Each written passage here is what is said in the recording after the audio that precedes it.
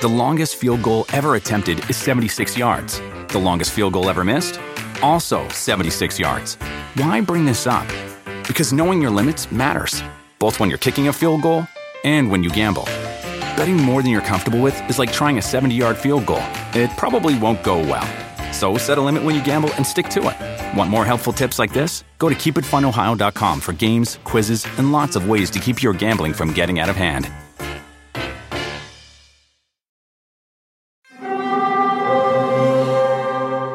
Hear that? It's the call of the Crave. And when the Crave calls, you know what to do. Try the $5 Bacon Bundle. Because the only thing better than a White Castle slider is a White Castle slider topped with crispy hickory smoked bacon. So pick any two of either the Bacon Cheese Slider, 1921 Bacon Cheese Slider, or Chicken Bacon Ranch Slider.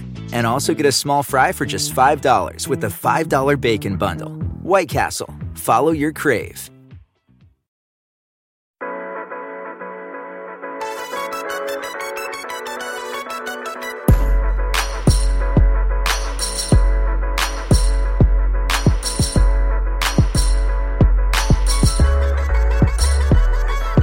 Hello, my friends, and welcome to this, another episode of the Roto World Football Podcast. My name is Josh Norris, and joined, as always, on this Game Guy Game Preview Show a little bit earlier in the week this time around. It's John Daigle, Patrick Daugherty, and Hayden Winks. Gentlemen, I'm so glad we had about our 5 to 7 minute discussion before I hit the record button so I could actually learn who's playing quarterback for every single team on the Sunday and Monday slate. Welcome back in our lives, Brandon Allen and Mike Glennon. Pat, aren't you thrilled? Prep for this pod, I had up the Wikipedia list of current NFL teams, so I'm feeling pretty good about my Week 12 knowledge. That's why we have to rely on like the young guy Hayden Winks, who's also on the West Coast, who can, stay up till 3 a.m. and it's no big deal for him, and just like pass the baton over to Daigle, who takes over the morning shift right after him. That's how this operation works, right, guys? You know what actually happens too, Josh, is when I feel like I'm not prepared, in every game there's just like 5 things that I have to get in and say regardless, and it turns out I have like way too much to say. So what I'm trying to say is every time you are talking, I'm going to interrupt you.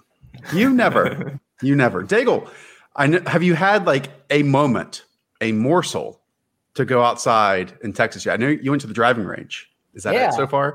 The place I moved to after Silva's is directly across the street from a driving range that a professional golfer owns. There's like bridge, water, bunkers over there to practice. I am still absolutely awful, but nonetheless, that's what we were doing now instead of taking naps. A bit of a new energy now to close the year. Good. Denny has since confirmed since the Thanksgiving preview show that he did shoot under 70 one time as well. So he is good. Wow. Used to be good at least. Well, I mean, Daigle, if you said that about me, I wouldn't deny that either. Like, he can't prove that. That's true. You guys want to hear a Roto World golf fact? Even if none of you have ever played golf before, you will be better at golf than me. Horrifically bad at golf. I thought this might be like a back nine story with Evan Silva and Adam Levitan with a cooler of beer and, just some fables that might have been told then. But maybe there's no story for another time. Plays golf. I would so pay. Look, we now have, like Tom Brady and Peyton Manning in pay-per-view golf matches. I think the fantasy football community should get together and round up some money for a Adam Levitan, Evan Silva round at a public course. I think we should. They stream tennis and basketball. I mean, they can stream a round of golf, right? I like how you went to another company, not our company, where we have people who like to play golf as well. Yeah, we're active. He shot under a 70, and you're going to leave him out of this? I mean, this is just ridiculous. Well, look, just in fairness, we try to level the playing field here. We grade in a curve. For 25 years, Mike's has been making lemonade the hard way. Mike's Hard Lemonade. Hard days deserve a hard lemonade. Mike's is hard, so is prison. Don't drive drunk. Premium malt beverage with flavors. All registered trademarks used under license by Mike's Hard Lemonade Company, Chicago, Illinois. The longest field goal ever attempted is 76 yards. The longest field goal ever missed? Also 76 yards. Why bring this up?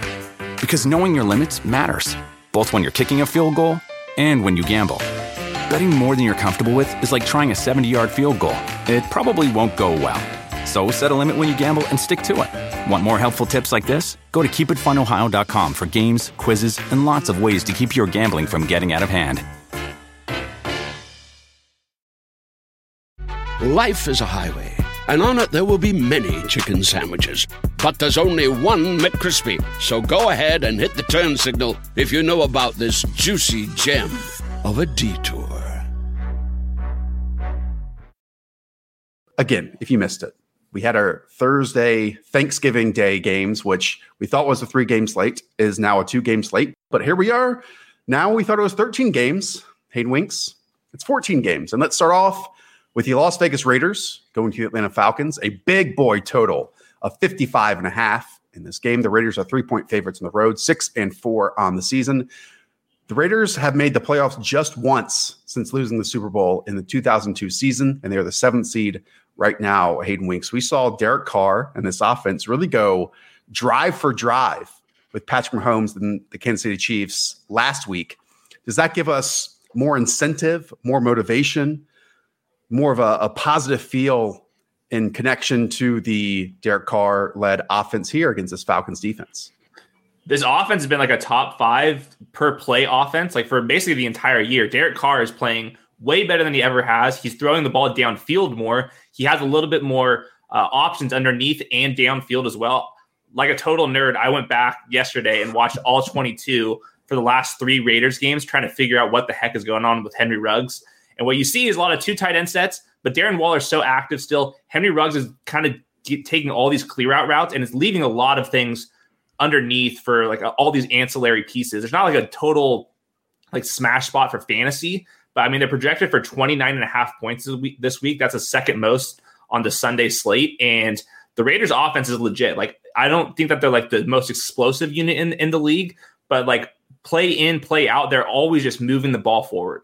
My one concern here is that if Julio Jones doesn't play, we could see what happened with the Raiders offense and Derek Carr the past 3 games before they ran into Patrick Mahomes. Just 24 attempts per game in those 3 contests. And then, of course, the environment of the Chiefs offense forced Derek Carr to throw over 30 times in this last contest. But the Falcons can't put up a fight. There's no reason to even have Derek Carr drop back and throw the ball at all. It'll be more of a Josh Jacobs and Devontae Booker kind of game. An extremely weird Derek Carr fact is that he has been playing very well in real life. Again, like Yes. like the platonic ideal of like John Gruden efficiency, but he has 6 touchdowns in 2 games against the Chiefs and then 13 touchdowns in 8 games against everyone else. And maybe a lot of that is because, they're able to get the running game going so well. They don't need Derek Carr to be super prolific, kind of like a bizarro Ryan Tannehill, where he's not like a big play Ryan Tannehill, but I mean, the Falcons allow the most quarterback fantasy points. So when we know this is a defense that you like want to start everyone against, you want to stream against, but I couldn't quite get Derek Carr into the QB1 rankings just because the ceiling just has not been there, no matter what the matchup is this year, except the Chiefs. Hayden, I'm so glad that Henry Ruggs is dominating in our points per clear out route run league. I was going to say, you guys had to figure out a way to, actually, here's why Henry Ruggs is the most important player on the Raiders this year. MVP, give him the award.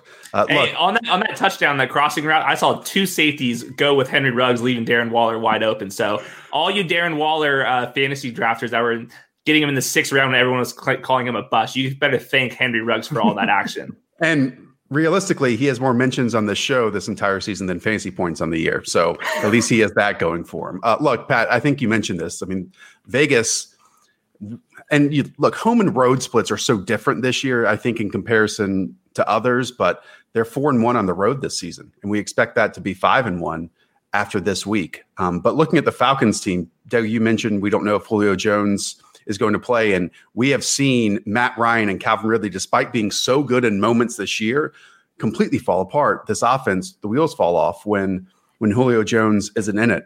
And last week we saw, even with both of them playing, Todd Gurley absolutely not hit value because he didn't find the end zone. So I'm not sure how I feel about this Falcons offense, despite, I would say, this Raiders team, it's not a defense we fear. It's not really one we factor in, but Julio's status is absolutely the biggest point that we need to know heading into this game. Weird thing about Julio this year is that he's been questionable, several times. And I think he had 1 week where it was kind of almost like a decoy.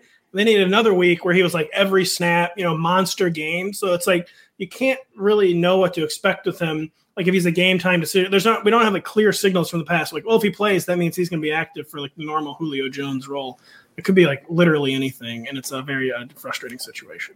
And I would stress to remember that Calvin Ridley, 30% target share, 51% of the team's air yards, and the 2 full games that Julio missed this year, whereas everyone else cratered. Hayden Hurst, a total of 9 yards in those games. Zacchaeus had 54 yards, I believe, and Russell Gage was a guy out there getting 44 yards. So no one else was a factor whatsoever. Only Calvin Ridley could sustain in this offense if Julio is out. And look, tight end sucks this year, but Sure. The Raiders have been great against tight ends not named Travis Kelce this season. So you certainly don't have an option that might be better than Hayden Hurst or looks better on paper than Hayden Hurst. But again, if you really have someone you're considering 50-50, then I would look away from Hurst this week. And I should mention that we're recording this podcast at like 3:00 Eastern on Wednesday. It probably goes up on Thursday night or Friday morning. So if anything that we say is incorrect, both from a development standpoint and more important than injury and status standpoint, that is probably why we are off. All right, let's move on to the Los Angeles Chargers going to the Buffalo Bills, who are 5.5 points favorites at home. The Bills are 7-3. We know the Chargers are the best 3-7 team of all time, a total of 53.5.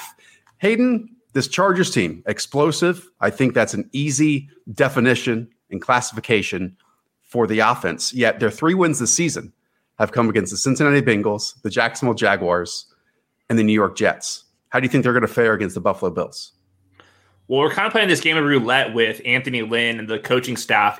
Are they going to be a run-first team or a pass-first team? Because when they go to pass-first, their offense is legit. Like, the Chargers right now are projected for 24 points. That feels way too low if the Chargers are going to come out and pass the ball a ton. Last week, they actually led the NFL in neutral pass rate, and the offense went berserk. And then in the second half, they were starting to bring in Kalen Ballage, and then the game got close again. So if the Chargers decide to put just go all in on the passing game, I don't know why you wouldn't. The Buffalo defense has not been good against the run or the pass really this year. I think the Chargers could have a really big upside here like we've seen. It just all depends on the coaching staff and if they're going to run the ball or pass the ball first. Is anyone else shocked how low this over-under is? I mean, low, relatively speaking. It was 53.5. I thought we might see like a 56 or a 57 where Hayden said the Bills' defense not playing well. The Chargers, made their defense worse at the trade deadline. They've gotten healthier. Joey Bosa's back. But I was surprised with it as well. As Justin Herbert's playing with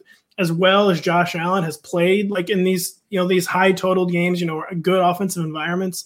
I was surprised to see only 53.5. Well, let's possibly theorize that. And I understand that the Bills total is much larger than the Chargers one in this game. But there have been points this season where we have seen Brian Daboll attack the weakness of a defense. And I'm not saying the Chargers are good, certifiably good, either against the pass or the run, but they are worse against the run. I mean, I think they're the 27th ranked in terms of defense DVOA there. But I certainly don't think that Brian Daboll is going to move away from the pass in this game at all. I mean, why would you when John Brown, Cole Beasley, Stephon Diggs, Gabriel Davis, and they didn't do that against the Seattle Seahawks. They didn't do that against the Arizona Cardinals. Maybe some people believe that, Zach Moss and Devin Singletary might get 12 to 14 carries each, which they have gotten before. But Pat, I expect, Josh Allen to go out there and just absolutely throw the football all over the place against this defense.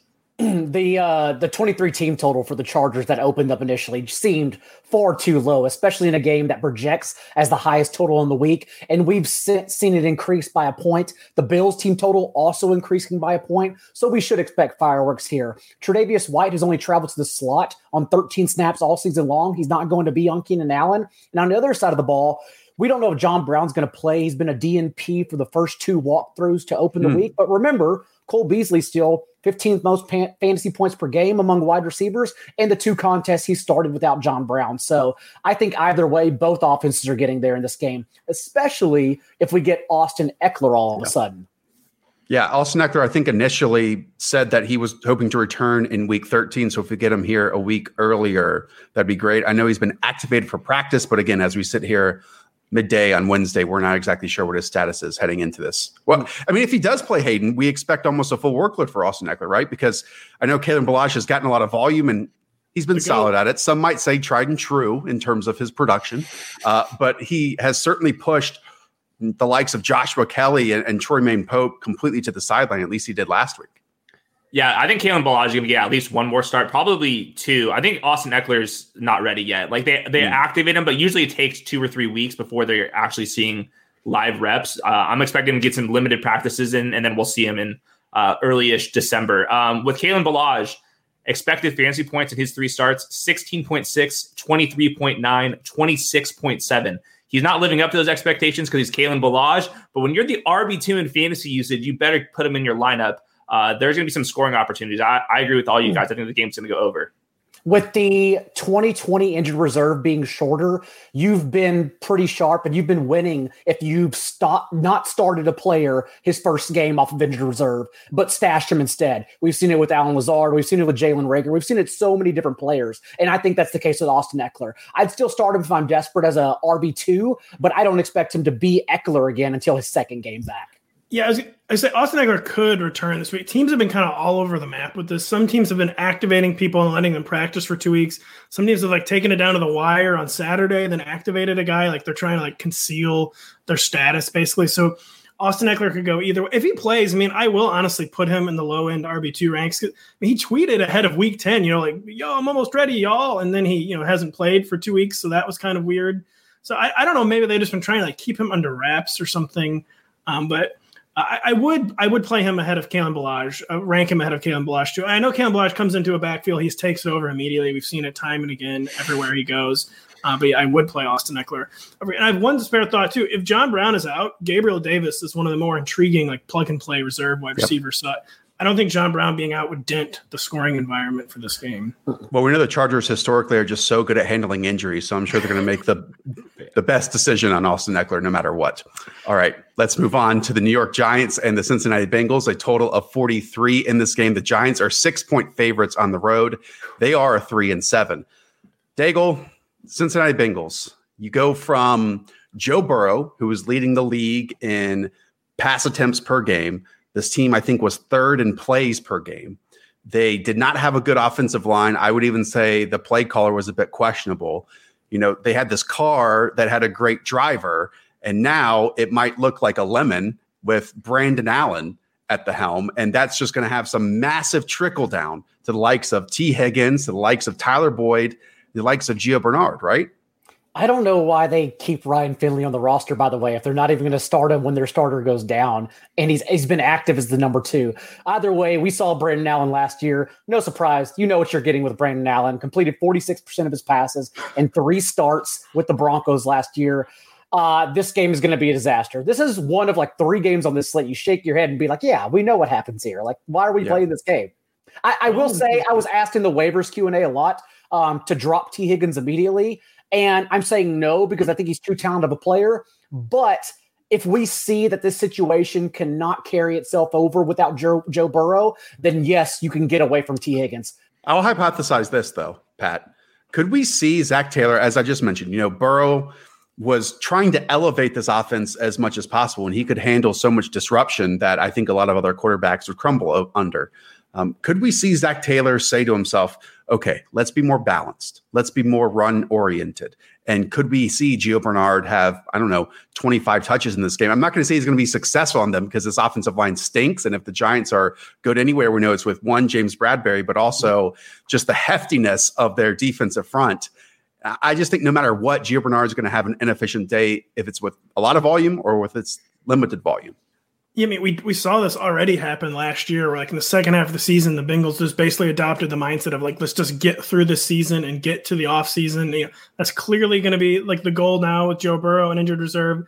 I think it does solidify Giovanni Bernard's floor, which has been getting lower and lower and lower as he loses touches to Samaje Perine. But I still have a hard time getting him in the top 24 this week just because the touches haven't been there as much. They're not as high quality. I think whereas last year was Joe Mixon all the time, 25, 30 touches. I think they might go more of a committee. Maybe they'll even get Travion. Is Travion Williams still on the roster? Maybe they'll get him involved. And it's just such a pity because last week, one of my favorite talking points, was T. Higgins pushing for wide receiver 1 value. Whereas now I think he's clearly behind Tyler Boyd. You can expect the backup quarterback to probably focus on the slot receiver. T. Higgins is a very uncertain wide receiver 3. And I think Tyler Boyd, who had been surpassed by T. Higgins, is now the Bengals fantasy receiver to have. Yeah, on the season, Tyler Boyd was the wide receiver 18 in fantasy points per game. T. Higgins was the wide receiver 24, and Gio Bernard was the running back 16. In fact, Gio had negative fantasy points after Joe Burrow left in the third quarter for the rest of the game. That not quite what I want to, trust my week on in week 12. While we're talking about the Bengals, they have so many exciting names that now might not be as exciting. This should be a smash spot, despite the low total, for the New York Giants. But I can't really look at their roster and get excited about anyone to play on a weekly basis. I think it's Wayne Gallman if he's going to get the full workload, which I think we can project. I think he's like a low-end RB2, kind of a volume-based guy. And I think Sterling Shepard is the other guy, along with Evan Ingram. Darius Slayton's fallen way back. He's only got a 17% target share. He's the boom-bust guy in the offense down the field. Sterling Shepard's more of the intermediate target. So I think you can put Sterling Shepard in as like a flex guy. I think Evan Ingram has been super inefficient, but he's seeing top 3, top 5 fantasy usage at tight end. So I think those are the 3 guys that you'd play. Before the bye, Gallman did have 19 touches and a season high, 4 carries inside the 10-yard line. He's living off of touchdowns now. I believe it's his 5th straight game before the bye with a touchdown. Having said that, just getting the higher rate of backfield touches over Alfred Morris. Again, what are we doing here? And who's the other one? Dion Lewis. I think that does make him a play and honestly a better option over Gio Bernard this week because it is a Gallman game script. It's Giesen, folks. It's Gallman season, and I just derailed the podcast. 4 verses. Someone put him on timeout. Someone put him on timeout. Evan Ingram, and while you guys are all having heart attacks and dying, Evan Ingram has 67 targets, which is 3rd amongst tight ends, which is totally insane. I got to watch the full spectrum of Josh's camera there, where he squinted, thinking, "What's Giesen?" And then you explained it, and he tipped over laughing. Yeah. Look, I'm not that funny, but sometimes I feel like my humor level is at least decent on this podcast. All right. We will move on to the Tennessee Titans and the Indianapolis Colts. A total of 51.5 in this game. Colts are 3.5-point favorites, probably because in week 10, they beat the Titans on the road. In fact, they shut them out in the second half. Daigle, Ryan Tannehill has contributed at least 2 touchdowns in 9 of 10 games this season, and the only exception was that week 10 performance when he was 15 of 27 for 147 yards and just 1 score. In fact, because he's in my bust column this week, I had to look this up. 40% of his passing yardage on the day and the lone passing touchdown occurred on the Titans' first drive of that game. So he's basically shut out for the remaining 50 minutes of the contest. Anyways, what do you think about this Titans offense against this Colts defense that, other than DeForest Buckner and Darius Leonard, might lack superstar names other than Julian Blackmon, who's playing great as a rookie safety, yet as a unit, they're almost top 5 in every category. Roger Saffold coming back would definitely help against Leonard. Having said that, I still think it's not a bad spot for the Titans offense. We talked about last week how the Colts really just hadn't been tested by a strong quarterback yet. And then Aaron Rodgers comes in. Of course, he puts up over 300 yards. Has a terrific day against them through the air. And I think this zone defense they continue running is susceptible against the Titans play action passing game. So I don't know if he's a top tier quarterback this week, but a low end QB1, sure. I'm not looking for a streaming option over him because I think Tannehill's a good option. I've got him as a mid-range QB2 this week. I don't think he's going to be held under 150 yards again. The Titans will be on their number 3 left tackle, which is not ideal. Ty Sombrello headed to injured reserve, joining Taylor Lewin. We could see Isaiah Wilson maybe make his first left tackle start after a drunk driving and coronavirus marred offseason. So that is definitely a concern. But the Colts looked very human. It was against Aaron Rodgers.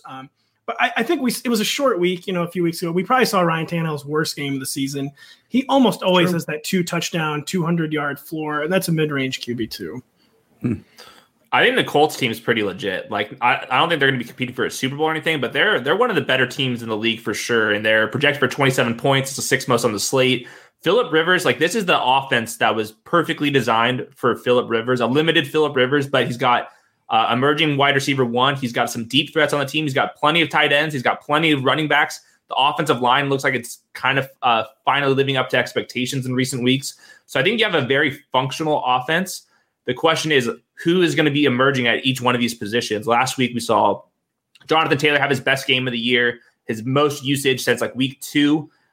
Is that here to stay? I kind of think it's leaning that direction. You're definitely playing with some fire, though, because I think Nyheim Hines is at least going to be available on third down. So I think you're going to see JT kind of lead the backfield on early downs, and then Nyheim Hines is going to get subbed in on passing downs. I think Nyheim Hines is the best running back on this roster, period. I mean, I went back and watched at least the highlights of that Week 10 performance, and he was, once again, the best back on this team, period. And I just don't understand. I mean, I do understand it, right? You draft Jonathan Taylor in the second round. Even Jordan Wilkins has been productive. You had this vision of yourself as a power running team that had some explosive plays because of how great the offensive line was. But I still think that this offense is at its best when Nyheim Hines is back there because it can be multiple, it can be diverse, and it can be explosive. And as much as we love Jonathan Taylor coming into the season, as athletic as his profile was, I haven't seen it. I mean, I truly haven't seen it in terms of 15 plus, 20 plus yard runs, forcing missed tackles.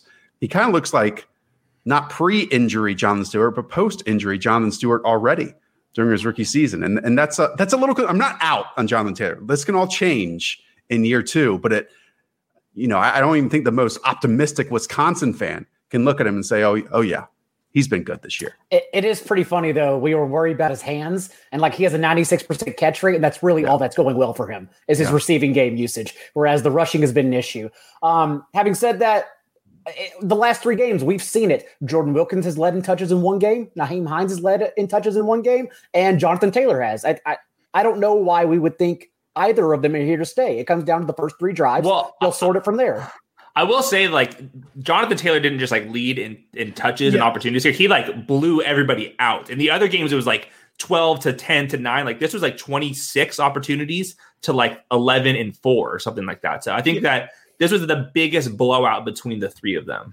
It was the most touches by far by any Colts running back since Taylor in week 2. And to me, it felt like a random time to recommit.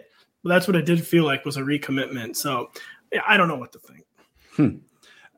Also, the identity of these two teams, I think, has always been positive game script, and then you just close out games. But both these teams are come from behind victories because the Colts beat the Packers 34-31 after trailing 28-14 at halftime last week when the Titans overcame that 11-point second half deficit to beat the Ravens in overtime. So no matter who's leading, might not be leading at the end of this game. It is at least another good game for Michael Pittman, too. No Adoree Jackson, no Jadeveon Clowney. We know the Titans are not getting a pass rush whatsoever. So, Pittman, you continue trusting every single week, whereas T.Y. Hilton, he should be on your waiver wires already. Okay. Let's now go to the Cleveland Browns and the Jacksonville Jaguars, a total of 49 in this game. The 7-3 Browns are 6.5-point favorites. I didn't even write out, Hayden, all of the injuries on the Jaguars defense, but I know their best pass rusher, Josh Allen, is out. Their best cornerback, CJ Henderson, is out. Baker Mayfield has barely eclipsed quarterback 12 territory like all season long. If there was ever a planets aligning moment for Baker Mayfield to have a top 7, 8 quarterback week, it would have to be this matchup, right?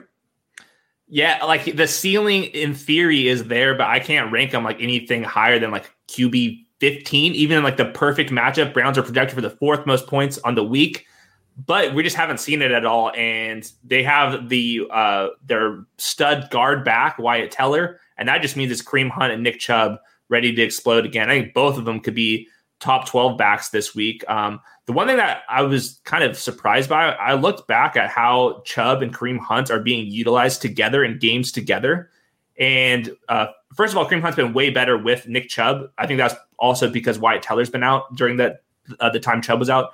But Kareem Hunt has like 12 inside the 10 opportunities to Nick Chubb's like 6 over those 5 games. I don't know what the heck's going on near the goal line. I don't know if that's fluky or if Kareem Hunt is kind of, if he's inside the 5-yard line, he's just going to stay in and Nick Chubb's not going to come in. But that's a little bit concerning for Nick Chubb because he's not catching any passes. Now, with this game script and the team total and stuff, I'm not worried about Nick Chubb this week, but I thought that was kind of interesting that the goal line opportunities were kind of skewed in Kareem Hunt's favor instead of Nick Chubb's. Mike Glennon has not started a game since 2017. So I think exactly what we know the game script will be. We have 5 games now with Kareem Hunt and Nick Chubb playing together, and Baker Mayfield has attempted 23 passes or fewer in 4 of those 5 starts. I don't think they want him to throw. He probably can. He can be Kirk Cousins light and just being efficient against bad defenses, but we know what they want to do. They're going to give Chubb and Hunt 15 plus touches and call it a day against Glennon, who's not going to be good. So just another shake your head game. I mean, I have Baker ranked as a bottom 5 quarterback. I just don't see any path whatsoever to upside. I mean, just what is the path to upside?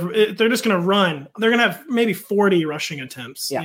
I was surprised. 6.5 felt light to me for the spread here. I mean, this is just going to be a joke of a game, and they don't need to pass. They don't want to pass, and they have 2 running backs very easily capable of handling 15 to 20 touches. Well, we saw what Jake Luton offered, and it wasn't much outside of 1 or 2 vertical shots in a single game. Gardner Minshew almost certainly will be out this week, even though there were some murmurs that he could return. So as Daigle mentioned, Mike Glennon is back in our lives. But we mentioned the Jaguars defensive pieces that are out. The Browns have some as well. I mean, Myles Garrett is missing this game once again on the COVID list.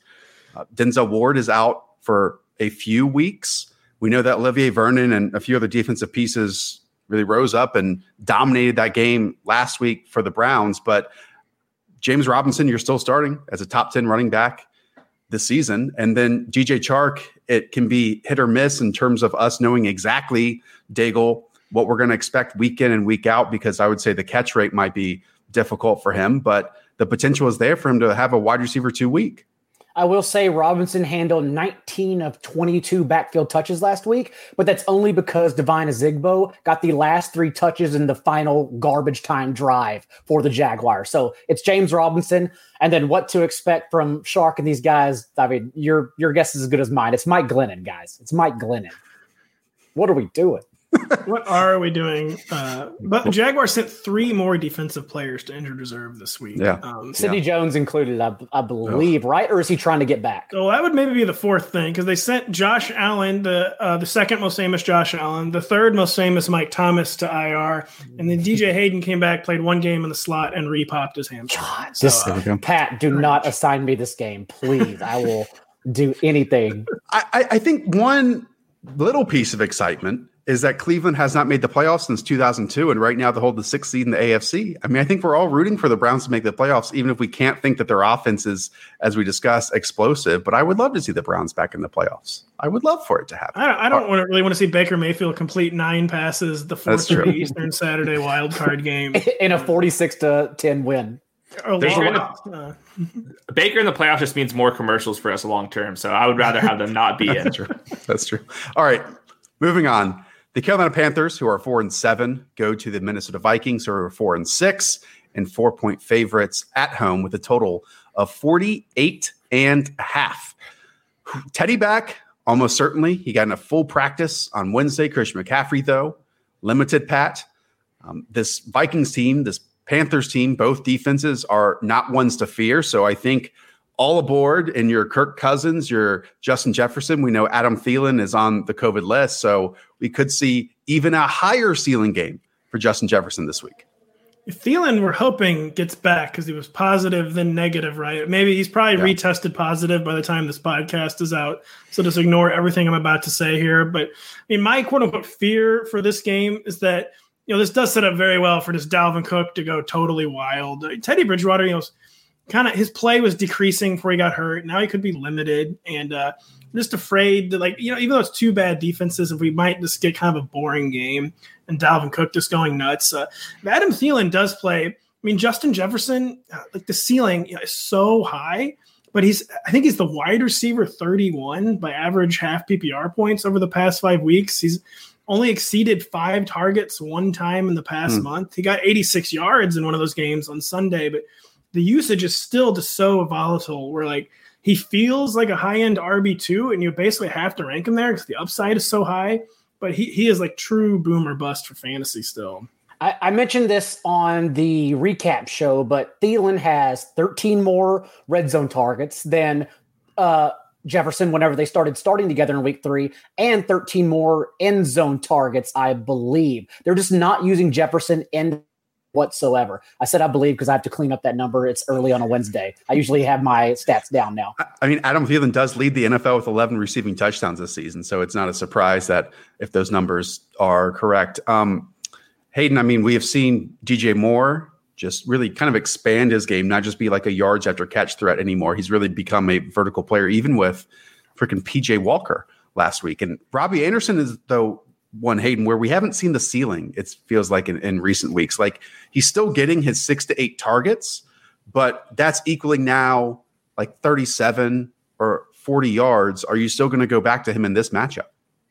Yeah, certainly. He's wide receiver 23 in fantasy usage over the last month, and Teddy Bridgewater is just distributing the ball a little more evenly than it was early in the season. DJ Moore is still living on like insane efficiency, and that's like really good for his prospects if they can get if they're trailing like they're projected to be trailing this week. I think Curtis Samuel, Robbie Anderson, DJ Moore, Mike Davis, all of them should be started in like every single 12-team league.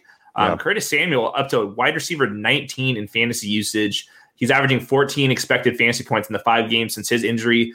Some of that is being boosted by some like red zone rushing work, and I think that's kind of here to stay. Mike Davis has been up and down. Last week he had a pretty good game, but I think Curtis Samuel is getting more involved. I think he's earned all these looks. So I think all 3 of these guys are like basically every week starters. It was odd for Mike Davis, too, because Rodney Smith played. He got 8 carries on the day, and 5 of them came in the first quarter. So it was concerted usage to get Rodney Smith involved on the ground. Mike Davis, of course, still finished with a touchdown and 21 touches. So you're still starting him as a high-end RB2, if not low-end RB1. But the fact they're getting another running back involved is somewhat concerning here. Yeah. Big picture. I mean, the Vikings struggle to rush the passer. The Panthers might be the worst third down defense in the NFL. Wouldn't surprise me at all if this goes over the 48.5 projected points in this game. All right, moving on. Arizona Cardinals, 6-4, are 2.5-point favorites on the road against the New England Patriots, a total of 49.5 in this game. Arizona Cardinals, I believe last time we saw them was the DeAndre Hopkins end zone catch. Is that correct? Did I make that up 2 weeks ago. They played Thursday night against the Seahawks. They had that bad game on Thursday. Thursday nights don't count, Pat. Anyways, the Patriots, Pat, have not lost 7 games in the regular season since the 2002 season. On Sunday, they could do that against Kyler Murray, against DeAndre Hopkins, against Cliff Kingsbury. What do you envision this game looking like? Because this Patriots team, as Greg Rosenthal pointed out on Twitter, while so much focus, and even from me, has been on Cam Newton, how they've had to manufacture everything offensively, the defense has gone from the number 1 ranked team in DVOA to like the number 32 or 31 team in defensive DVOA. Not good. Not the way you draw it up. And, again, I say every week as I defend, my Patriots, the coronavirus opt-outs hurt them badly. They lost a number of key defensive contributors. But, yeah, I mean, was Stephon Gilmore back last week? Yes. I follow football. So, I mean, that is a good thing, but that's nowhere near a cure-all for this defense. And to me, though, the big question, unsurprisingly for this game is Kyler Murray's health, because he didn't miss any time against the Seahawks, but he was clearly favoring his arm after getting his shoulder racked. And he it looked mostly okay, but it looked like 80 to 90% Kyler Murray. And, even when you have Kyler Murray's arm strength, if it's only 80 to 90%, that is a problem. And Bill Belichick has had some success against dual threat quarterbacks, but not against Deshaun Watson 2 weeks ago. So as long as Kyler Murray's health cooperates, they should be getting the Patriots that 7th loss. But that is like kind of the biggest storyline of the week to me is Kyler Murray's health. I think for the first week, I'm not going to be ranking Kyler Murray as the quarterback 1 on the week. I think I have Patrick Mahomes comfortably ahead just because of the injury concern, just because the Patriots play so slow on offense. The Cardinals are only projected for 26.25 points. That's the 11th most on the slate. Of course, Kyler Murray gets all of the work, so he's still a QB1 locked in, even with the kind of injury concerns. But a total ceiling game, I'm less convinced just because I'm not having that much faith in the Patriots and their slow-paced offense on the other side. I don't know here because the Patriots have been horrible, as Pat said. And maybe it is because of the opt-outs, but anytime a quarterback has had simply an arm to throw against him, Derek Carr, Russ, Joe Flacco, last week's performance against Deshaun Watson, they've been absolutely scorched. The issue for this game is, does Kyler Murray have an arm? Because we saw him banged up with a banged up shoulder, limited in practice now. So I am worried about that. But if I knew Kyler was healthy, I would slam the Cardinals covering this game easily. Let's just have Kyler Murray run the football 15 times in this game. I'm all for that. I mean, sure. we think about, I'm joking, but we think about this Arizona team as explosive passing the football. At least I do, with DeAndre Hopkins and Cliff Kingsbury and Christian Kirk. They're the freaking best rushing team in the NFL. I mean, they're second in rushing. Their first in rushing touchdowns with 16 on the season, and second in yards per game with almost 160. That's pretty freaking amazing. And when we need to talk about Kenyon Drake, because that's a storyline that has gone through waves this season, right? And Chase Edmonds along with it. Every week, Pat, we get on here and I bring up these slow linebackers and slow defensive linemen for the Patriots and all these fast guys that the Cardinals have. That's nightmare fuel. It is, but this is, Kenyon Drake has been sluggish a lot of the season. So this is a good matchup for Kenyon Drake. He's got someone he can, fight his own size basically in this slow defense. And that was another concern with Kyler Murray in week 11 was after the injury. I mean, I think he had his quietest rushing game of the entire season. I believe he had under 20 rushing yards. So, if you're favoring your shoulder, Kyler Murray is good at avoiding hits, but if you're favoring your shoulder, you're trying to avoid any hits. So it's just, the upside is it's just too immense with Kyler Murray to, especially in season long. I'm not going to fade him out of the top 3 at quarterback. I still might even end up with him at number 1, but a lot. Kenyon Drake, man, I don't know. We're just back to where we were pre-injury. You never want anyone to get hurt. We got hurt though. We thought we created an opportunity for our favorite player, Chase Edmonds. He bombed the opportunity. Kenyon comes back faster than expected, and it's literally exactly as well for the injury. He's getting 20 touches a game. He's not doing a whole lot with them, but he's scoring. And Chase Edmonds is being a great change of pace back. They're not going to change anything. Edmonds, though, still, if someone dropped him because he is pretty much a handcuff. But Edmonds, Madison, these guys for the fantasy playoffs are guys you're stashing at the end of your roster because if someone goes down in those weeks, those are the players you want as low-end RB1s. Hayden, before we move on, I think prior to last week, Jacoby Myers was top 12 in fantasy usage in the passing game. Then we saw Damiere Byrd go off, Myers do nothing. Does it only take us 1 week to get out of the way on some of these Patriots wide receivers? I don't think so. I think the way that they were scheming against Jacoby Myers, after the game, he said that they were having a safety over the top, and he ran 42 of the 43 routes. I think that he's still the best player if you watch the game. And Damiere Byrd popped off. That was mostly off of one big play, and we've seen years of Damiere Byrd not doing anything. So I think Jacoby Myers, you have to take a leap of faith to keep him in as a flex option. But I think that I would head that direction just because the Cardinals secondary is still hit and miss. And I think Jacoby Myers, I think the one bad game doesn't fully outweigh the 3 or 4 really good games. The longest field goal ever attempted is 76 yards. The longest field goal ever missed? Also 76 yards. Why bring this up? Because knowing your limits matters, both when you're kicking a field goal and when you gamble. Betting more than you're comfortable with is like trying a 70-yard field goal. It probably won't go well. So set a limit when you gamble and stick to it. Want more helpful tips like this? Go to keepitfunohio.com for games, quizzes, and lots of ways to keep your gambling from getting out of hand.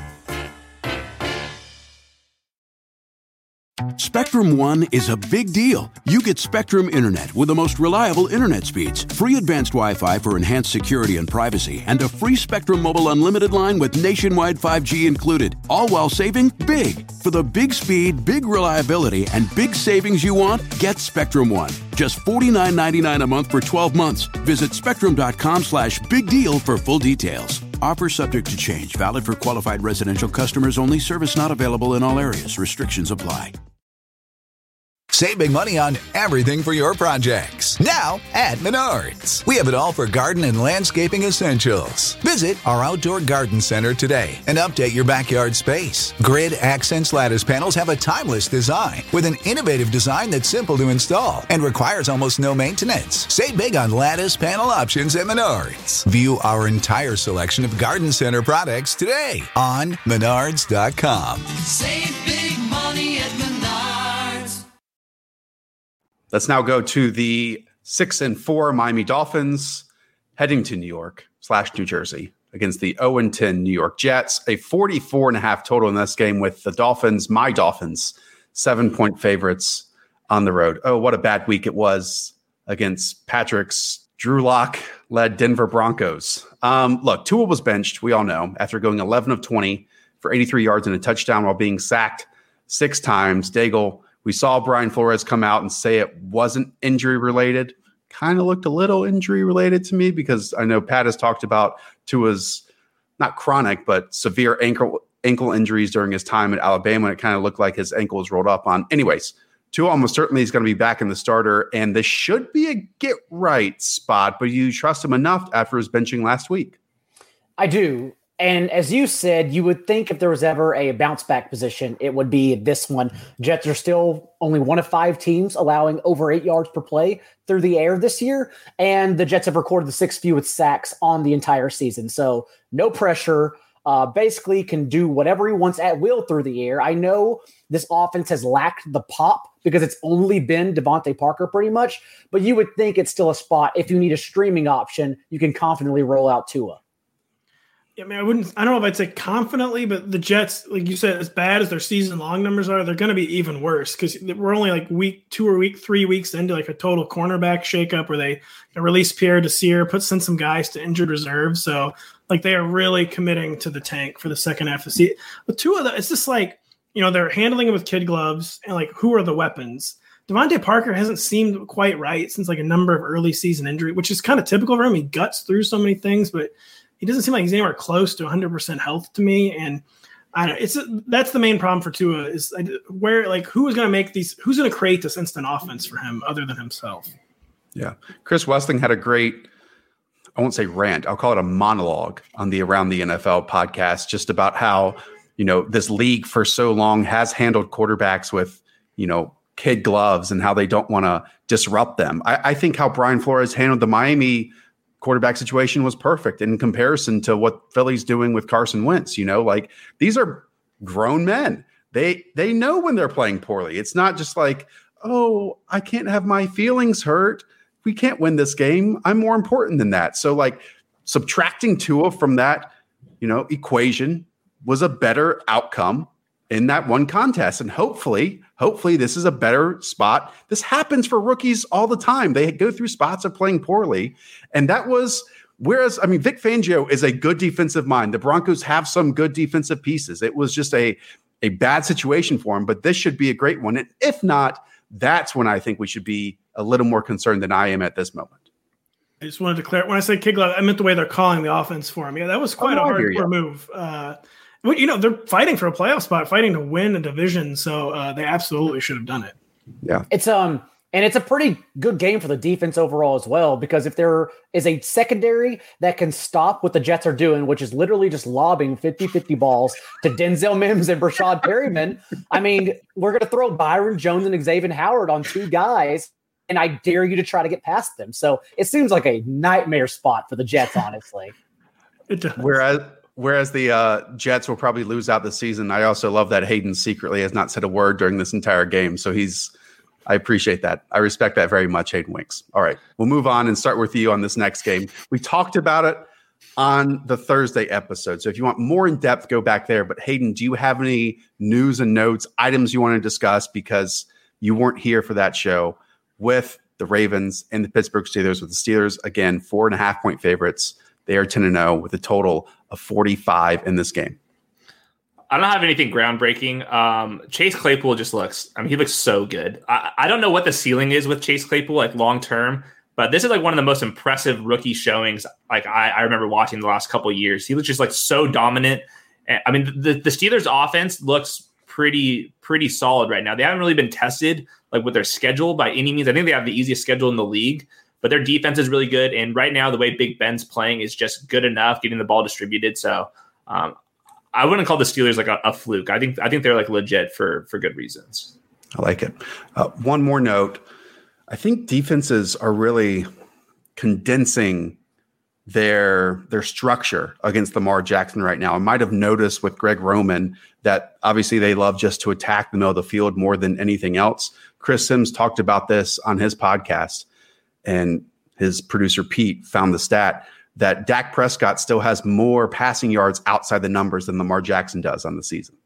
I mean, that's wild to think about. That I don't know if that's a Marquise Brown thing or they just don't have, wide receiver talent outside of him.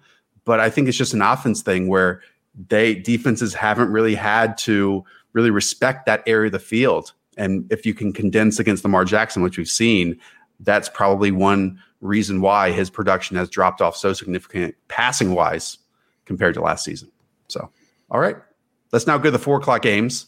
New Orleans Saints, 6-point favorites on the road against the Denver Broncos. Just a total of 43.5. Pat, Taysom Hill back in our lives. He is. Pretty amazing. It's pretty amazing when you consider that the Saints are undefeated in the last 2 years, 6-0 with backup quarterbacks without Drew Brees. I mean, we have seen it across the league that teams tank over and over and over again, go into the depths of their dungeon when they don't have a perfect situation at quarterback. But here's Sean Payton trotting out Teddy Bridgewater, trotting out Taysom Hill, and they go 6-0. And again, they're favored by 6 to go to 7-0 this week. Yeah, and that's why Drew Brees is not a Hall of Famer. Here begins my column. The Taysom Hill game, that was like a little something for everyone last week, wasn't it? Because we got the power running. We got more conventional usage than we were expecting. A lot of it's like conventional over the middle of the field, short passing. But then the haters did get, the laughably bad deep balls, both to Emmanuel Sanders. This have to be better balls. They just have to be better balls. And inside, it was indoors in the Superdome and about as good of a matchup as possible in the Falcons. Now we're headed outdoors against the defense, a little short on talent, but it is Vic Fangio, who's mostly been keeping the Broncos defense competitive. So it was a strange, very fascinating game. Probably different than everyone was expecting a little bit. But I'm excited. We were all excited to see it last week, and there's still kind of the sense of the unknown with Taysom Hill, and I'm excited to see him in a tougher matchup. But also excited to see he got the memo and he target Michael Thomas. I think the Alvin Kamara thing was probably a fluke. I think those targets will come back this week. But just still a very fast. One of the things I'm looking forward to the most in week 12. The three things that have given me life this season have been: 1, having Silva as my roommate; 2, winter golf; and 3, that Taysom Hill start. Because, man, that was so much fun last week. Just to see a 30-year-old not take any zip off his ball, whether he's throwing at the line of scrimmage or 50 yards downfield, rocketing in there every single time. 3 carries inside the 10-yard line, including 2 touchdowns. As Pat mentioned, a 52% target share to Michael Thomas, and he was 6 for 6 under pressure, getting pressured at the 7th highest rate in week 11. He literally did it all, whether you say he was bad or good. Literally, he did it all. And it's interesting because this is a schemed-up Fangio defense we just talked about, who did do all the right things against Tua. And this is also Taysom Hill's first road start in altitude, which I think is the only part of having home field advantage that matters at all anymore in 2020. So I think it's just an interesting game all around that I can't wait to watch. And remember, before the game against Miami, the Broncos defense had allowed 36 points per game to opposing offenses. So it's not even one I'm really respecting, but perhaps they do have Hill's number. It's going to be awesome. I really can't wait. Daigle, I'm glad you said it. He threw a fastball to Alvin Kamara on that one screen thing from 6 yards away. Kind of reminds me of my high school dodgeball games where the Corn Dogs and me and my buddies came in first place in our big high school dodgeball tournament. Just peppered him. And I'm not sure if Kamara is actually going to see that many targets moving forward. I moved him down a little bit in rankings. He's still an RB1 because he's still so good. But the reason why he was so good is because Drew Brees, 3-step drop, dump off to Kamara. And I think that part of the offense is going to be basically phased out because they have this power rushing scheme now with Taysom Hill. So I'm a little bit concerned with Kamara. You're not going to be seeing the elite production that you were once seeing. I think Jared Cook, you can push out of starting lineups. I wouldn't start Emmanuel Sanders. I think it's basically Alvin Kamara, Taysom Hill, Michael Thomas. That's it. Kind of throwback to last year. Pat, I understand it's Wednesday. These things can change. But where do you have Taysom Hill ranked this week? low end QB1. I think QB10 is where I had, because like even with the passing, I feel like we get an incomplete. We just didn't really get a full idea of what kind of passer he's going to be.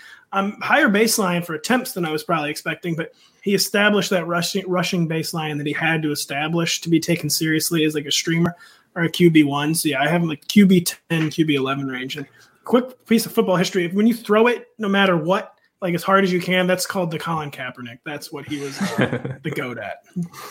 And while Taysom Hill, deservedly so, has stolen a lot of the headlines, we need to call attention to the Saints defense because they have turned a corner. They have turned into a great unit. Meanwhile, Drew Lock his last 2 weeks, Pat, cover your ears, 53% completion percentage, 1 touchdown, 5 interceptions. And how about the Dubs? Jerry Jeudy makes the bust list this week. And I understand like the advanced numbers say that his 40 targets over the last 4 games are third most in the NFL. And he leads the league in air yards during that same span of time. So a lot of people might say, oh, the potential is there for production. Well, I think Drew Lock is the reason why the potential will always be there, and it won't be practical production because catchable ball rate is like at 50%. I mean, the targets like aren't even targets. So I understand that Jerry Jeudy has a chance, and maybe he should be in your lineups as like a wide receiver 3, but with the surging Saints defense and how they can pressure Drew Lock and force him to make some chaotic decisions, I wouldn't bank on Jerry Jeudy hitting top 36 value this week. Yeah, I think he's right on the borderline. He's just being used vertically, and his A-dot's way higher because he's playing on the outside. So the boom weeks are coming. There's probably going to be a lot of duds in there for all the reasons you said. And like you said with the Saints defense, give me the under here. I mean, I don't really trust either of these offenses fully, and both of the defenses look pretty good. Both teams are very well coached. This could be like a really weird game where it's like 20-17 or something like that. We talked about Kamara a little bit, but I want to say that personally, I'm not out on the target share, and I'm not too worried just yet. Could be wrong here, but again, it was the first time all year Latavius Murray out-snapped Kamara. I think it was because he was DNP on Wednesday and Thursday. Could be wrong there, but that is what I'm leaning towards. Let's now go to the San Francisco 49ers going to the Los Angeles Rams, who are 7-3, 7-point favorites in this game with a total of 45.5. The 49ers actually in week 6 beat the Rams 24-16. Feels like an eternity ago, and feels like that just simply cannot happen again this time. Can it, Hayden? Does maybe Kyle Shanahan just have Sean McVay's number? Well, it's Wednesday, and on the West Coast, we haven't even woke up yet, so we haven't seen any of the 49ers practice reports, but they're expected to get a bunch of guys back on both sides of the ball here. So offensive line, defensive guys, Raheem Mostert might be back, Deebo Samuel might be back. Of course, they're missing Jimmy G and George Kittle, but I mean, I think the 49ers offense is probably going to look a little more functional than it was the last month or so. I have some faith in Nick Mullins being able to distribute the ball if he has some pass catchers. Brandon Ayuk looks good. I think with Deebo Samuel back, I hope Richie James stays in the lineup. He offers a little something. Jordan Reed offers a little something. So I think the 49ers offense is going to at least look functional the rest of the season, pending more injuries. During this podcast, Brandon Ayuk was activated from the COVID-19 list. So he is also coming back for the 49ers. And this is another one of the biggest wild cards of week 12 is the 49ers backfield, because Raheem Mostert and Tevin Coleman can be coming back the same weekend. And in theory, to me, it's difficult to know how it'll shake out. But I think like the big takeaway of like the 49ers backfield chaos over the past 4 or 5 weeks is just how important Raheem Mostert is and how far and away the best runner he is there. So if he's healthy, yes, exactly. Hey, if he's healthy, I think I'll have him right outside the RB2. But like, whereas it's going to look like a daunting situation to project on paper, I think it's going to be near RB2 usage for Raheem Mostert. JaMychal Hasty has 8 games played. Jerick McKinnon has 10 games played. Jeff Wilson has 6 games played. They all have fewer rushing yards than Raheem Mostert, who has only played 4 games. We have 1 game sample of Mostert playing with McKinnon and Tevin Coleman. It was week 1, and Mostert had 19 touches to Coleman's 6 and McKinnon's 5. I think he's the workhorse the moment he comes back. Well, what about the other backfield, Daigle? How are you handling the Rams backfield? Tears. It's all three are getting involved, but I think everyone's getting a little too excited about Cam Akers. He got the touchdown catch, of course, but he played a backfield low 12 snaps and ran fewer routes, 5 to Darrell Henderson's 18 and Malcolm Brown's 16. So the usage behind the scenes wasn't good at all. Not really someone I'm chasing in this spot. Yeah, Cam Akers will be irrelevant unless Darrell Henderson gets injured or Cam Akers magically earns the trust of Sean McVay in pass protection, because Malcolm Brown his role is not changing because he's the best pass protector. And yeah, Cam Akers is just kind of like wobbling around. I think that he's a pretty good insurance play. Maybe the backfield goes completely even. But the other note was the Rams going way up in neutral pass rate. They were one of the most run heavy teams in the league. Last week, they were really high up. They were just peppering the ball. And Josh, I'm not sure if this is something that they lose their left tackle, and in order to mask that, they're just going to go even quicker releases, even shorter pass attempts.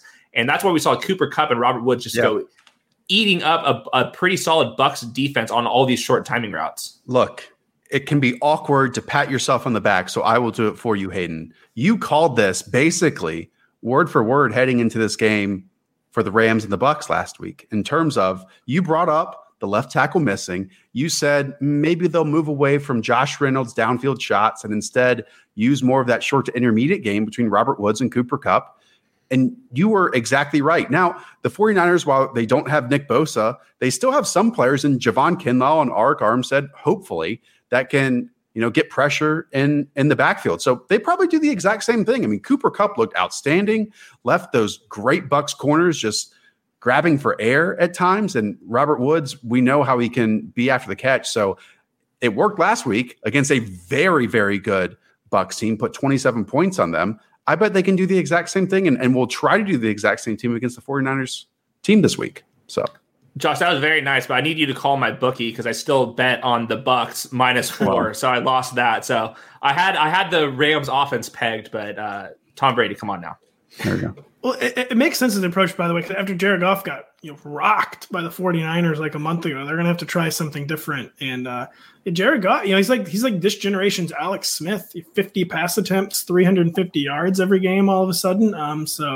That joke, wow, no one likes this generation jokes. The joke is that he is older and it's a past generation. Come on. Canned applause, everybody. Gen Zers don't even know who Alex Smith is. Always good when you gotta explain the joke. Hayden, did you know there was a tight end named Alex Smith in the same draft class as the other Alex Smith? No. All these stories of him being called on these radio interviews and being like, why am I going on in Omaha, Nebraska? Because they thought they were getting the quarterback out of Utah. Anyways, we will move on. Chiefs against Buccaneers. How could I forget this one? Chiefs on the road. 3.5-point favorites, a total of 55.5. We know the Chiefs are still 9-1 with that 1 minute, 50-second drive by Patrick Mahomes. Tampa Bay Buccaneers, meanwhile, did the exact opposite, I should say. Basically fell flat in their face. Pat, everything you hoped for came true in terms of him just looking absolutely washed. That's tough. That's tough. Don't put that on me. I'm not saying I didn't fire off some tweets. Yeah, you've said this on the podcast for months. You said it on your Twitter timeline for months that Tom Brady is washed. And now that he is washed, Pat, say it. He's looking pretty washed, folks. I don't know. Okay. It's those 2 interceptions. I mean, just what Mike Glennon would be proud of the 2 interceptions that Tom Brady threw last week. Daigle, how are you handling this Bucs offense? I don't know if I can say he looked washed with the week prior. He threw 340 and 3 TDs and looked awesome. He left a lot. I'm going to jump in. He left Daniel Jones level amounts of yards on the field 2 weeks prior, though, even when they scored 46 points. And the island game enhances it. And of course, as we know, we are always monitoring his bedtime whenever he plays in prime time. Having said that, what we've seen now is 3 full games with Antonio Brown, Mike Evans, and Chris Godwin. Mike Evans and Brown are tied with the team high in target share, 21%, 26 targets. Chris Godwin down at 22 targets, 17.5%. The big difference here is that Evans has 14 total red zone and end zone targets, 14 to Brown and Godwin's combined 2. They don't have an end zone target at all in those 3 games and have 1 red zone target each. Much like Adam Thielen, much like Devontae Adams, the Bucs go one place inside the 10-yard line and the red zone, and it is fades to Mike Evans. So that's why he should be the most valued receiver among this group. Even people citing that, Jalen Ramsey matchup, pretty tough. Be careful about starting Evans. We saw that Evans himself is pretty damn good, fighting off Ramsey in general. So no matter the matchup, Evans is the receiver you want among this backfield. Although Brown, I think has solidified himself as the number 2 option. I think all three of them are at least wide receiver threes. I put Mike Evans ahead of that, but I think you can't go into any of these weeks sitting any of these guys, especially when they could be playing catch up against the Super Bowl champion Chiefs and the current MVP Patrick Mahomes. So you have to start all of these guys. I think the question for the Bucs is, what do you do with Leonard Fournette and Ronald Jones? I think all 4 of us on this podcast have better hands than both of them. I mean, this is getting ridiculous. How could they not catch the ball? I think this has been one of the more interesting, underrated storylines is, have the Bucs backfield been on the jugs machine at any point this entire season? They can't catch a screen pass from Tom Brady. It's amazing.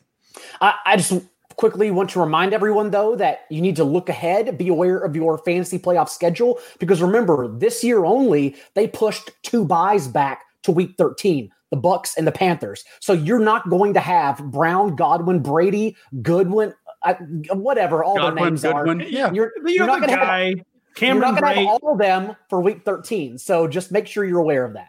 Justin Watson, Scotty Miller. Yeah, all those bums. Tyler Johnson, right. Blaine Gabbert. Dario Ogunbowale. Anyway, okay, the joke is say free Dario Ogunbowale. That was the biggest loss of the offseason, letting Dario Ogunbowale get away, a running back who can actually catch a pass. Novel concept. Chiefs, on the other hand, we saw Byron Pringle, I believe, have more usage than Mecole Hardman last week. Now, I believe Byron Pringle is hurt. So Sammy Watkins, hopefully Hayden, let's not jinx it for the second week in a row, returns this week. And if he does, we know you're starting Travis Kelce, Tyreek Hill, Patrick Mahomes, even CEH, most likely in this matchup, even though it can be difficult. But Sammy Watkins, let's gauge the confidence level here. The haters will sit him. I'll start him as a flex, assuming he's healthy. We have to just go off practice reports. When you're dealing with soft tissue injuries for Sammy Watkins, things get pretty dicey. But if he's a full, yes, and probably one happened because the other was maybe not all the way up to 100%. But if he has a full practice by Friday, I'm starting him. I can't get away from him. His upside's through the roof. I mean, you can't find somebody in the wide receiver 4 territory that has anywhere near the ceiling of Sammy Watkins. And Patrick Mahomes, last 3 games, 42, 45, and 45 pass attempts. Like they're just passing the ball now, which is terrific. Yeah. Okay. Now over to Sunday Night Football. Chicago Bears, Green Bay Packers, total of 45. 8.5-point favorites the Packers are at home. That's because the other team employs Nick Foles. Let's now look at the Green Bay Packers. We know last week, weren't they like shut out in the second half, Pat, completely? I mean, it was going up by a lot, then tanking on offense. And while Devontae Adams was still getting his, is it fair to question and wonder how relevant the other players on this offense are in our lives other than Aaron Rodgers and Aaron Jones, I should add? Well, you want to talk about insane upside out of the wide receiver 4 spot. It's Marquez Valdes-Scantling, folks. Question mark. Anyone with me? Nope. They're not totally out. Al Lazard brought back slowly. His injury lingered much longer than expected. They hinted, at him coming back like week 9, and it didn't happen until week 11. Only 3 targets in his return. I mean, he could become – it's going to be more difficult with buys functionally over, except for the 2 in week 13 for Alan Lazard to carve out wide receiver 4 value. But, yeah, beyond the big dog, I mean, you still have Robert Tonyan with tight end. He's such a wasteland. You can make justifications for Robert Tonyan as like a touchdown-based low-end tight end 1. But, yeah, kidding aside, like other than like Marquez Valdes-Scantling is like a 0 floor but 52-yard touchdown ceiling wide receiver 4, it is extremely difficult to find the fantasy value outside of the backfield in Devontae Adams. I don't think the game-losing fumble, though, helped his cause to stay as the wide receiver 2. So I'm still stashing Lazard. It's obviously a tough matchup against the Bears, but Lazard is still the player I want rest of season. They play such different roles because MVS was like the deep threat. Alan Lazard's like almost a tight end. I don't know. We get David Montgomery back in this one, Hayden, right? Great. Yay. I mean... you have to start him as like a flex if you got him, though. I mean, unless there's like reports that Cordarrelle Patterson's going to start eating into David Montgomery's workload, which I think they should do that. You just have to follow the beat reporters. I don't know. Like, I think that it's Allen Robinson and David Montgomery as the flex. I'm not starting Anthony Miller or Darnell Mooney. Those air yards don't exist like someone with some of the other quarterbacks. So I think it's just those two guys. Listen, Chicago, this is my pitch to make your team at least entertaining. Play wide receivers in every position that is not wide receiver, and then just inverse it. Like play offensive lineman at wide receiver. Done. Everyone would watch that game. Everyone would watch. Patterson had 49 yards on 14 touches. Like, he was bad too. And I don't blame him. They just use him incorrectly. We know how they're going to use him. A little swing pass out of the backfield. He runs at the line of scrimmage. You better break 3 tackles. Otherwise, he's not getting yards. Every single time it's what they do. And you've mentioned Nick Foles. We don't even know if we're getting Nick Foles. Like, he hasn't practiced yet. Mitchell Trubisky is back at practice. And maybe they make the quarterback change to Tyler Bray. Either way, the moral of the story is to pick up the Packers defense. And I can't believe the Bears are on primetime again. I got to piggyback off a Hayden thought where he said David Montgomery is basically like an RB2. And I started off the rankings with David Montgomery. I'm like, screw this. I'm fading David Montgomery. He's like the RB 28 to 30.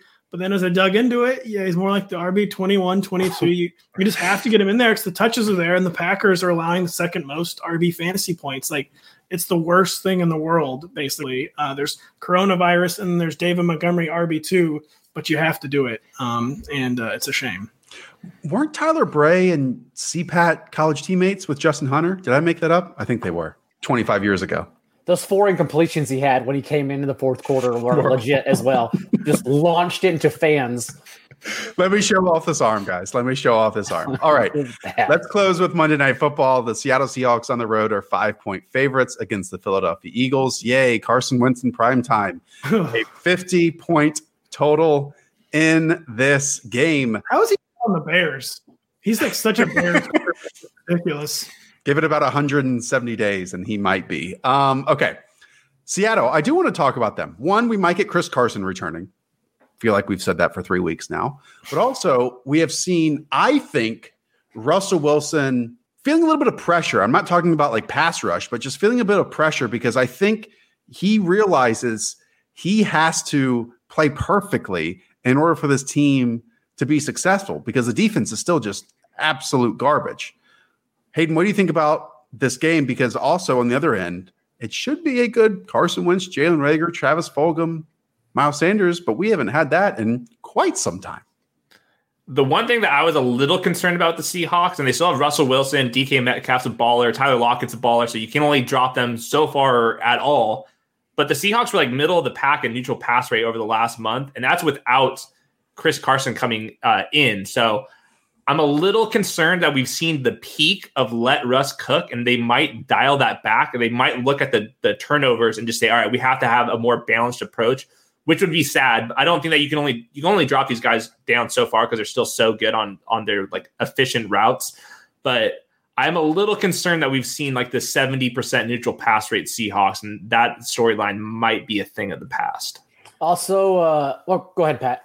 No, I was just Chris Carson returning, and Chris Carson returning is like a humongous wild card because, So as Josh said, Russell Wilson, 3+ turnovers in 3 of his past 5 starts. He's been under 250 yards passing in each of his past 2 starts, but that's because even though Chris Carson wasn't getting like huge target totals or carry totals, like he's so much more dangerous than the running backs behind. Like defenses have to respect Chris Carson in a way they don't have to respect any other Seahawks running back, and I almost wonder if like counterintuitively, getting back by far the better running back will almost lead back to an increase in like the neutral rate passing, just because the threat is so much more dangerous and like just makes the whole offense more unpredictable and more dangerous again. I don't know, but like I think it could definitely help Russell Wilson getting back like an actual threat in the running game. This is sort of Travis Fulgham's last hurrah, too, to see if he really can be confidently started week in and week out against the Seattle secondary. Past 2 games, 2 catches total, 8 yards in both of those contests, and a 13.5% and 20% target share. Whereas, remember, the 3 games prior to both Reagor and Goddard coming back, he had a 29% target share. So what we've clearly seen is both of these players, unsurprisingly, eat into the workload here with a quarterback who leads the league in fumbles, sacks, and interceptions taken. It's just a poor passing offense altogether, despite having elite pieces around Wentz. Do we see Jalen Hurts in this game? Hayden, yes or no? I would say no. I think it's probably a week or two too early. I don't think they want to bench Carson Wentz either. They have so much money tied up. You posted the contract on Twitter. I saw that's a lot of money they got immediately. Okay, well, sorry for blowing your cover. The other note I had, and I put this on Twitter, I haven't deleted it yet, is Miles Sanders' usage is way down since coming back from injury. And I DM'd my buddy Benjamin Solak, who is an awesome follow on Twitter for Eagle stuff. I said, what's going on with Miles Sanders? Because my intuition was saying that they don't think that he's a 3-down guy, and he's been really bad as a pass catcher out of nowhere. And then Boston Scott's been basically just as effective as Miles Sanders. They also re-signed Jordan Howard. They could activate him to the active roster at any moment. I'm a little concerned that Miles Sanders, like as the RB1 locked in elite usage, is still going to be there for the rest of the season. I'm wondering if the Eagles say, all right, we have a really strong 2-down back, but we don't have a foundation 3-down back. That's exactly what we need, is just more confusion in the Eagles' skill position players. I mean, at least that's settled for us. And while it hasn't been productive, he's still getting the opportunity. But if that goes according to Nostra Haydenness right now, then that's concerning moving forward. Miss Cleo. I love it. You're also, a good man. I want to end it on that podcast, but I quickly shoved this note in there that Dallas Goedert literally played every single snap last week. He's a top 4 tight end the rest of the season. Yes, totally with you. This is the start. Well, I guess even the last 2 weeks were the start to me where we see Zach Ertz move on after this year, and we see Dallas Goedert emerge heading into fantasy drafts next year as a top 3 or top 4 drafted tight end.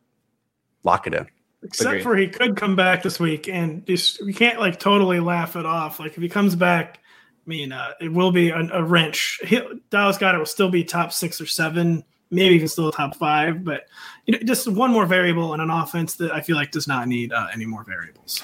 That is going to do it for us for our 14-game preview on Sunday and Monday. Again, if you listen to this and you want Thanksgiving, it's in the episode before this, and we'll be back on Monday morning for the game-by-game wrap-up show, recap show, where we cover every single fantasy relevant player and how they performed in those contests. Hopefully, every piece of information we said this week does not come untrue by Sunday. I have that fear in the back of my head. But look, this is what happens when we record shows on Wednesday. All right, go and check out Pat's rankings, which are on the front of the site. Oh, and we are still here for Roto World Live on Sunday. It's not like we get a holiday weekend or anything, gentlemen. So we'll be back here noon Eastern on Periscope, on YouTube, on Twitch, 45 minutes leading up to kickoff, answering your start-sit questions and setting optimal lineups. Again, that is Roto World Live, served by Applebee's. All right, for Daigle, for Pat, for Hayden, I am Josh, up the villa. Talk to y'all soon. See ya. The longest field goal ever attempted is 76 yards. The longest field goal ever missed? Also 76 yards. Why bring this up? Because knowing your limits matters, both when you're kicking a field goal and when you gamble.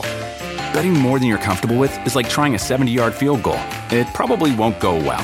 So set a limit when you gamble and stick to it. Want more helpful tips like this? Go to keepitfunohio.com for games, quizzes, and lots of ways to keep your gambling from getting out of hand.